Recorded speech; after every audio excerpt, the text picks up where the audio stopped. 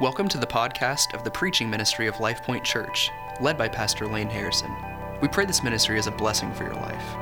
For more information about Life Point, please visit lifepointozark.com. For more information and resources from Pastor Lane, please visit mlaneharrison.com. Well, I want to turn the microphone over to Pastor John Goings. John is no stranger to us. He's been an elder for a number of years, and he's going to bring the word for us today. Thank you, brother. Well, good morning. It is a joy and a privilege to be with you this morning, to be able to share God's word with you this morning. Thank you all for coming out to the garden on this beautiful May morning.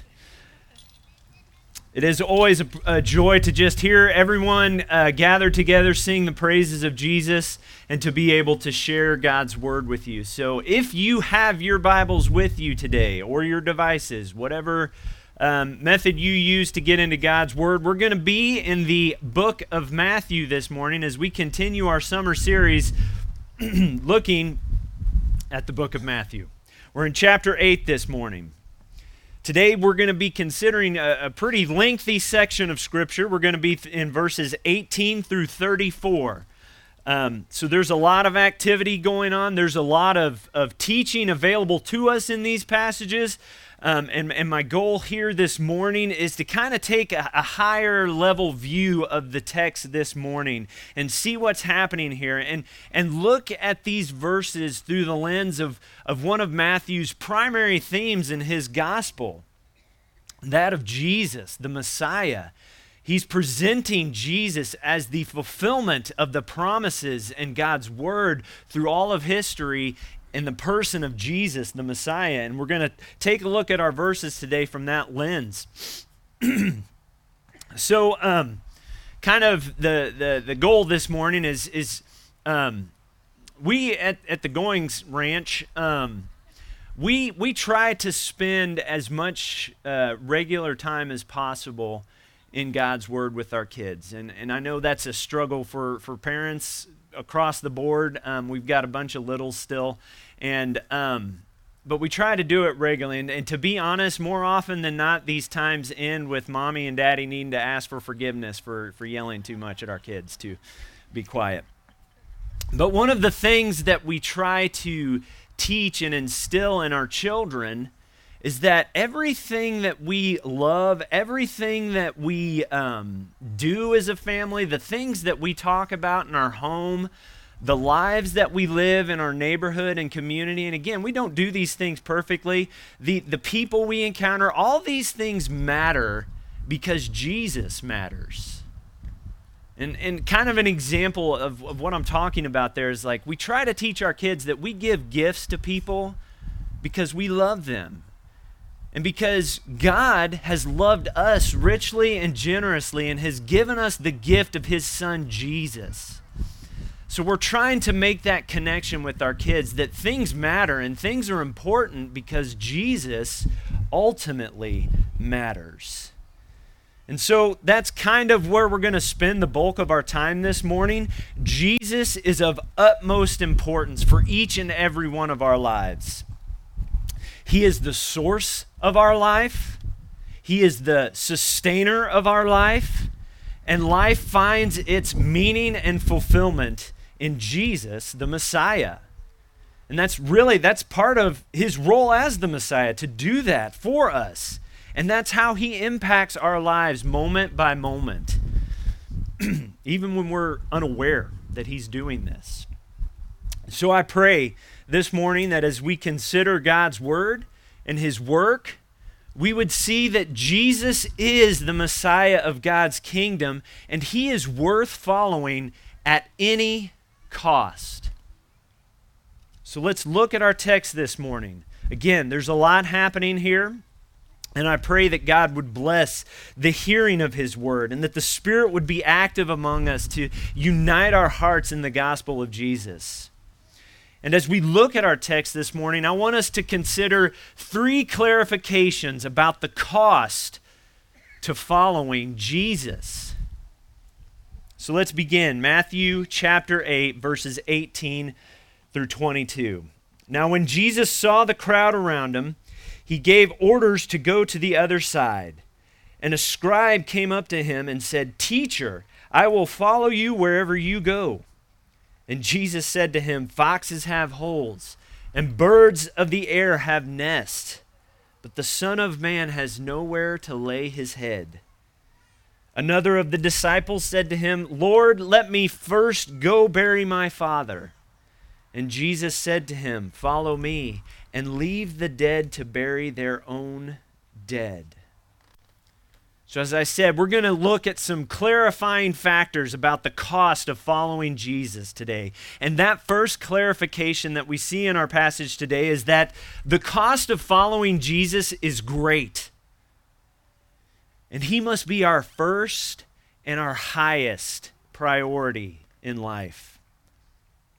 So about this passage, one commenter suggests, we have no reason to believe here that either of these, the scribe or the disciple, are in some kind of way trying to test Jesus. That does happen a lot in Jesus' ministry, but here we don't have that kind of occurrence going on here. We don't have any reason to believe that that's what happened. We can assume that these comments about following Jesus were made with good intentions and in earnest. We see in Jesus' response how he addresses the two most important, I'd argue, realms of our day-to-day life. Jesus meets their earnestness of the disciple and the scribe, and he is brutally honest with them. His responses raise the importance of what's truly necessary for life in God's kingdom. We see this as he addresses the home and relationships. And again, this is a major theme of Matthew's gospel. Jesus is what is necessary for life in God's kingdom. Matthew wants us to understand that Jesus is the fulfillment of God's work, of his word. He is the Messiah. In other words, for us, our lives are made whole. We are redeemed and renewed and redefined and ransomed and made whole by Jesus. So Jesus establishes his priority in our lives here on earth by first addressing the home. He says, "Foxes have holes and birds of the air have nests, but the Son of Man has nowhere to lay his head."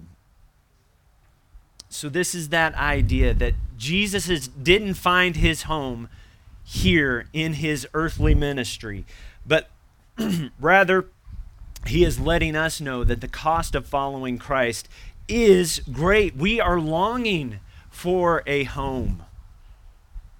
And only Jesus can offer us a true home in God's kingdom.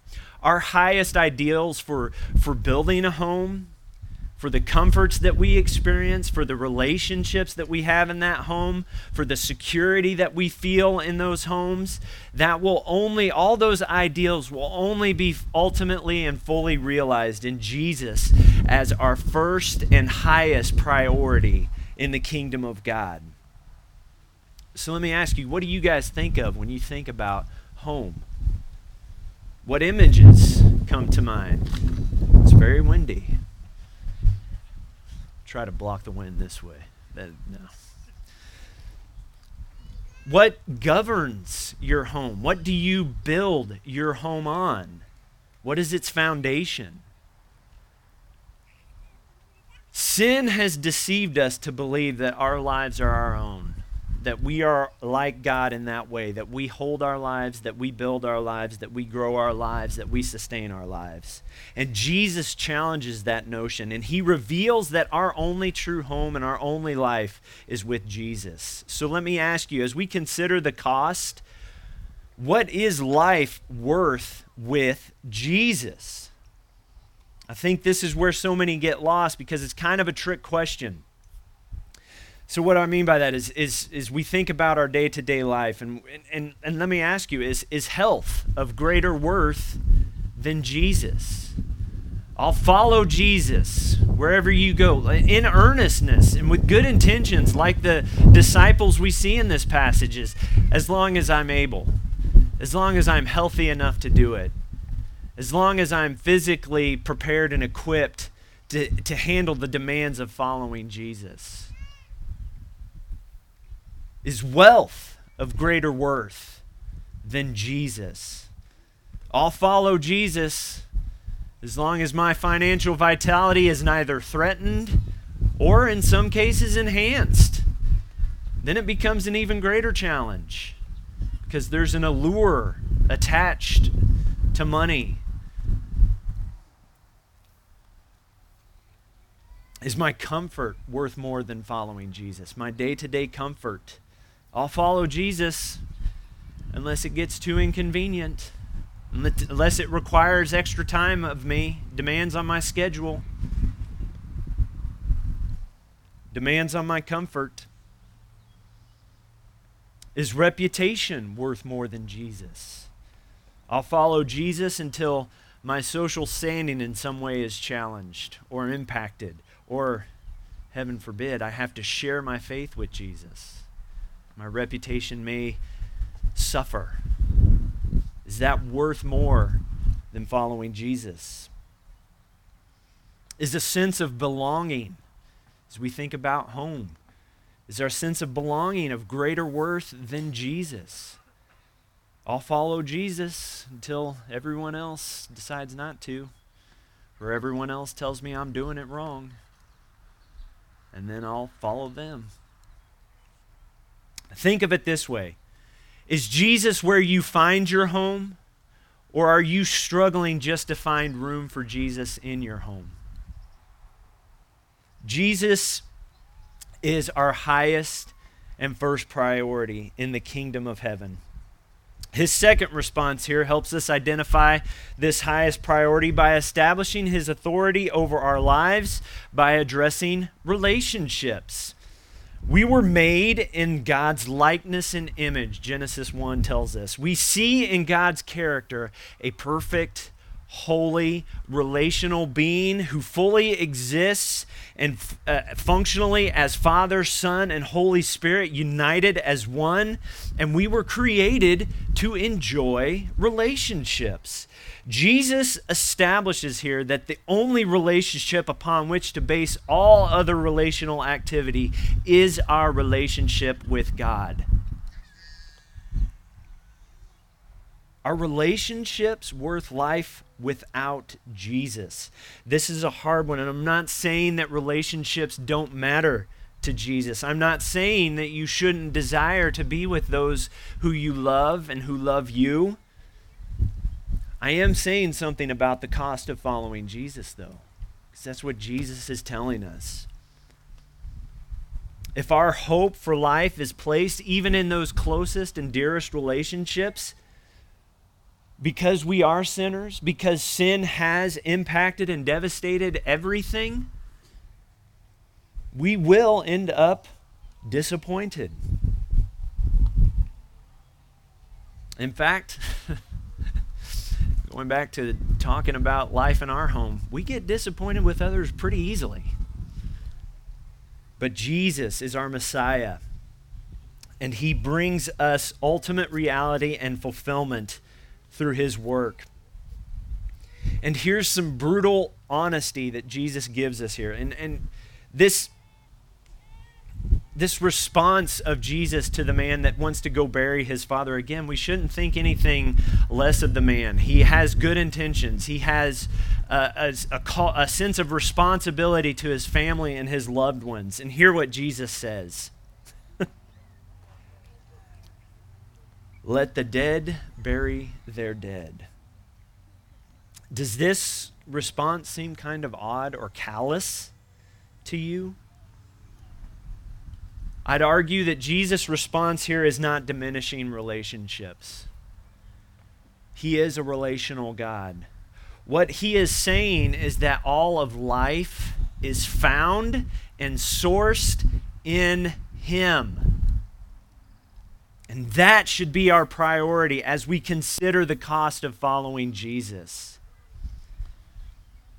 Because in all honesty, apart from Jesus, his words, that's what we are.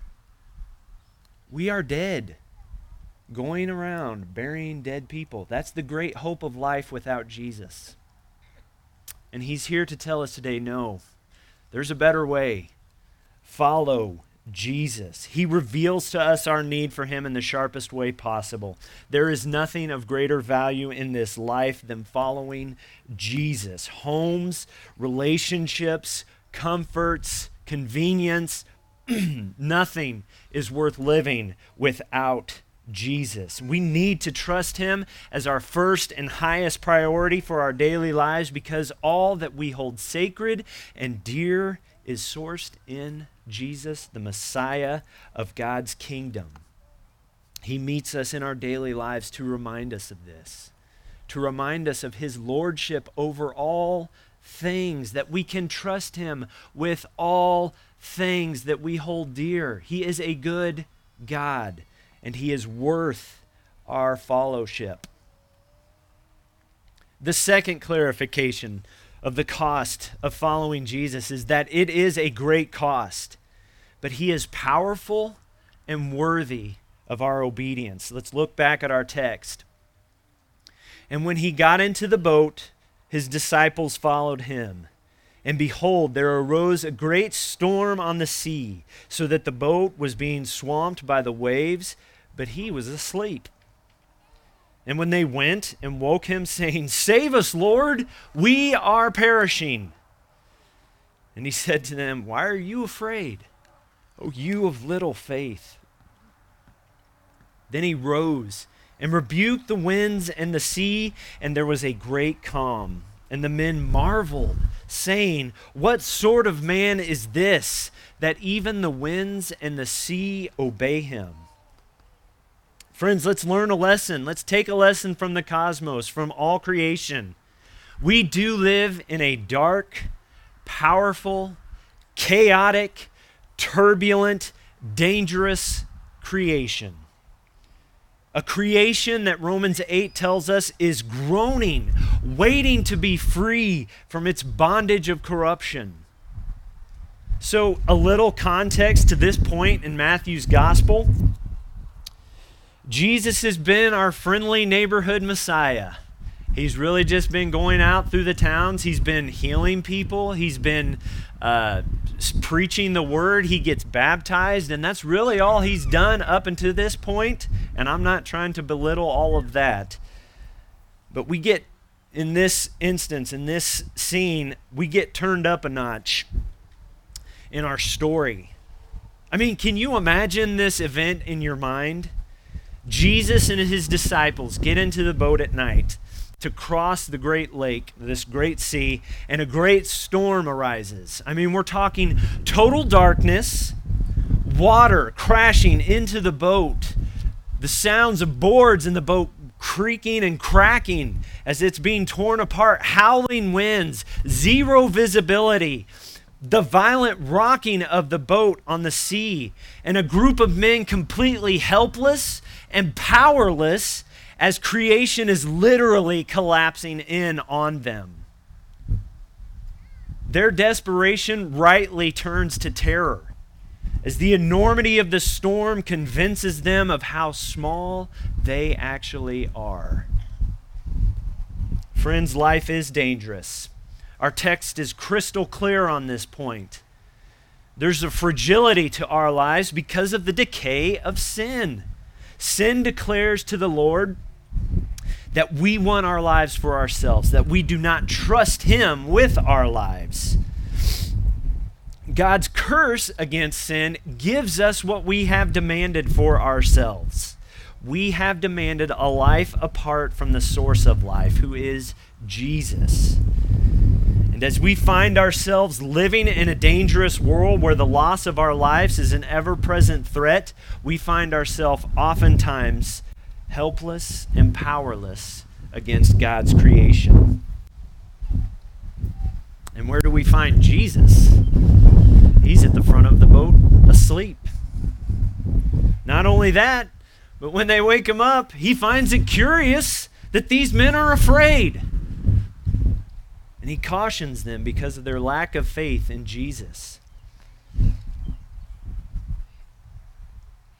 We need to trust Jesus' authority as Messiah because Jesus' authority has ultimate power over all creation. Listen to what he says. Listen to what our text says. Then he rose and rebuked the winds and the sea, and there was a great calm. In a single utterance from Jesus, creation submits and obeys Jesus. I'd hazard a guess that if the men on the boat had not experienced a need to change their shorts, they probably did in that moment. We can't imagine the power of this moment. I mean, I don't know everyone in attendance today, but I'm guessing that none of us have found themselves in this position where all of creation obeys and submits to the word of a single man. The sheer power of the Messiah as he exercises his authority over creation, the same power that spoke all things into existence, the power that manifested itself in the word of a man who was sleeping in the boat not just moments prior. This is a game changer for us. Incomprehensible amazement saturates and overtakes the disciples. Look at their reaction. What sort of man is this? And we have an answer. It's in our text. Creation clarifies this point for us. Creation tells us what sort of man this is. He is worthy. He is worthy of our obedience. This is the same creation that declares the glory of God and testifies to his handiwork, Psalms 19 tells us. And we see here that there is no limit to Jesus' authority. And creation loudly proclaims his worthiness to us this morning. Let's learn from creation. Let's learn from the cosmos, friends. And let's look back at Jesus' question. Why are you afraid? Do you think when things went calm that the answer in the disciples' minds may have changed a little bit? From one moment, they're afraid of the storms. They're afraid of losing their lives. They're afraid of what's happening on that boat. And then all of a sudden, everything's calm. Let me ask you, this is a great time for us to consider, why are we afraid of following Jesus? What do we have to fear? There is no danger. There is no darkness. There is no chaos. There is nothing in all of God's kingdom and creation that poses a threat to Jesus. I'll say it again. We need to trust Jesus' authority as Messiah because of his ultimate power over all of creation. If all creation submits to the authority of a single word from Jesus, how much more should we trust him with all of our lives? He is powerful and worthy of our obedience. The third and final clarification of the cost of following Jesus. Yes, the cost of following Jesus is great. And not everyone will be willing to pay that cost. We are spiritual beings. We are not just matter in motion. And let's look back at our text here. And when he came to the other side, to the country of the Gadarenes, 2 demon-possessed men met him, coming out of the tombs, so fierce that no one could pass that way. And behold, they cried out, "What have you to do with us, O Son of God? Have you come here to torment us before the time?" Now a herd of pigs was feeding at some distance from them, and the demons begged him, saying, "If you cast us out, send us away into the herd of pigs." And he said to them, "Go." So they came out and went into the pigs, and behold, the whole herd rushed down the steep bank into the sea and drowned in the waters. The herdsmen fled, and going into the city, they told everything, especially what had happened to the demon-possessed men.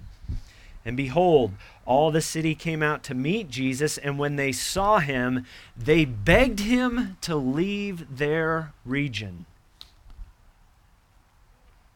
Jesus encounters two men whose spirits had been taken captive by demonic spiritual forces.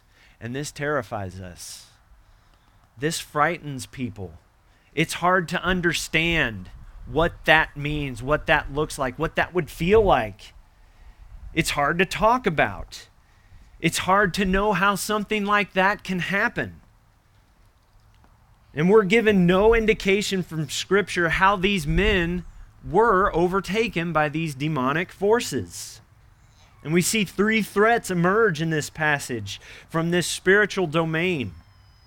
First, we see the total loss of agency and volition for these two men. They had no control over anything. Two, we see that there is a reality of spiritual demonic forces at work here. And three, there is a threat posed to the other people. They couldn't even go by this way because of these two men. And Jesus is confronted by two men who have been enslaved by spiritual darkness. So when I say this frightens us, that's what I'm talking about. We don't like to think that our safety is in danger. We don't like to think that that our spirits are troubled by things that we can't see. We don't like to think that our lives are not under our control. We don't like to think that there are things that we can't reason through or reason about. We don't like to be in the dark. Darkness is scary. The Gospel of John begins, "In the beginning was the Word, and the Word was with God, and the Word was God. He was in the beginning with God. All things were made through him, and without him was not anything made that was made. In him was life, and the life was the light of men. The light shines in the darkness, and the darkness has not overcome it." What a great hope we have in Jesus. Given our druthers, most of us would like to believe that we are entitled to or have some innate ability in and of ourselves to live good, meaningful, decent lives of light. Some would argue that we are a light unto ourselves, that at some level we control our fate, we determine what is good and right and true and just, and these are great intentions. But Jesus understands our true reality. He understands the darkness that we live in, and he understands that we are helpless in many respects. And he meets us in our good intentions with an accomplished work that is greater than anything that we can accomplish for ourselves. He brings light to our darkness. It is only through Jesus that we have life. And in his command to go, he demonstrates his sovereignty over the spiritual domain of God's kingdom. Again, there is no end to Jesus' authority. We need to trust Jesus as Messiah because there is no other means of salvation for our lives. As an act of mercy, Jesus heals the demon-possessed men and gives them a new life. And the people in the city, they find a new target for their fear. It's no longer these two demon-possessed men. It's the guy that just took care of that. They ask Jesus. No, they don't ask. They beg Jesus to leave. Friends, the cost of following Jesus is great, and not everyone is willing to pay the price. When confronted by powerful forces beyond our control, we tend to avoid, we tend to put up our defenses against the things that we can't understand and cannot control. How do you respond when life seems out of control? Do you look to Jesus and trust, or are you still struggling and begging him to leave you alone? Either way, please do not leave here this morning without hearing about the amazing grace that is available from a good Messiah. Each of these clarifications about the cost of following Jesus demands a response from us this morning. All three of these events expose a fear in our lives, a fear of losing our lives to something, whether it be the cost of following Jesus, the danger of following Jesus, or the evil that may come as we follow Jesus. And Jesus invites us to find life in him. He is offering us an amazing gift of grace. When we believe Jesus is the Messiah of God's kingdom, that in him is life, when we surrender every aspect of our lives and place our faith in Jesus the Messiah, we live in the full joy and hope of knowing that there is no cost too great that he has not paid to ransom us. There is no danger that he has not faced to show his love for us. And there is no evil he has not overcome to bring God glory and make a way for us to know salvation, the forgiveness of our sins, to be washed clean and enjoy relationship and fellowship with Jesus. Yes, the cost is great, but he is greater. He holds your life. You are his, and nothing on earth or in heaven will separate you from his love. Do you believe this? Do you believe that Jesus is worth your whole life? Are you ready to surrender to him, to pay the cost, to follow Jesus? Let's pray.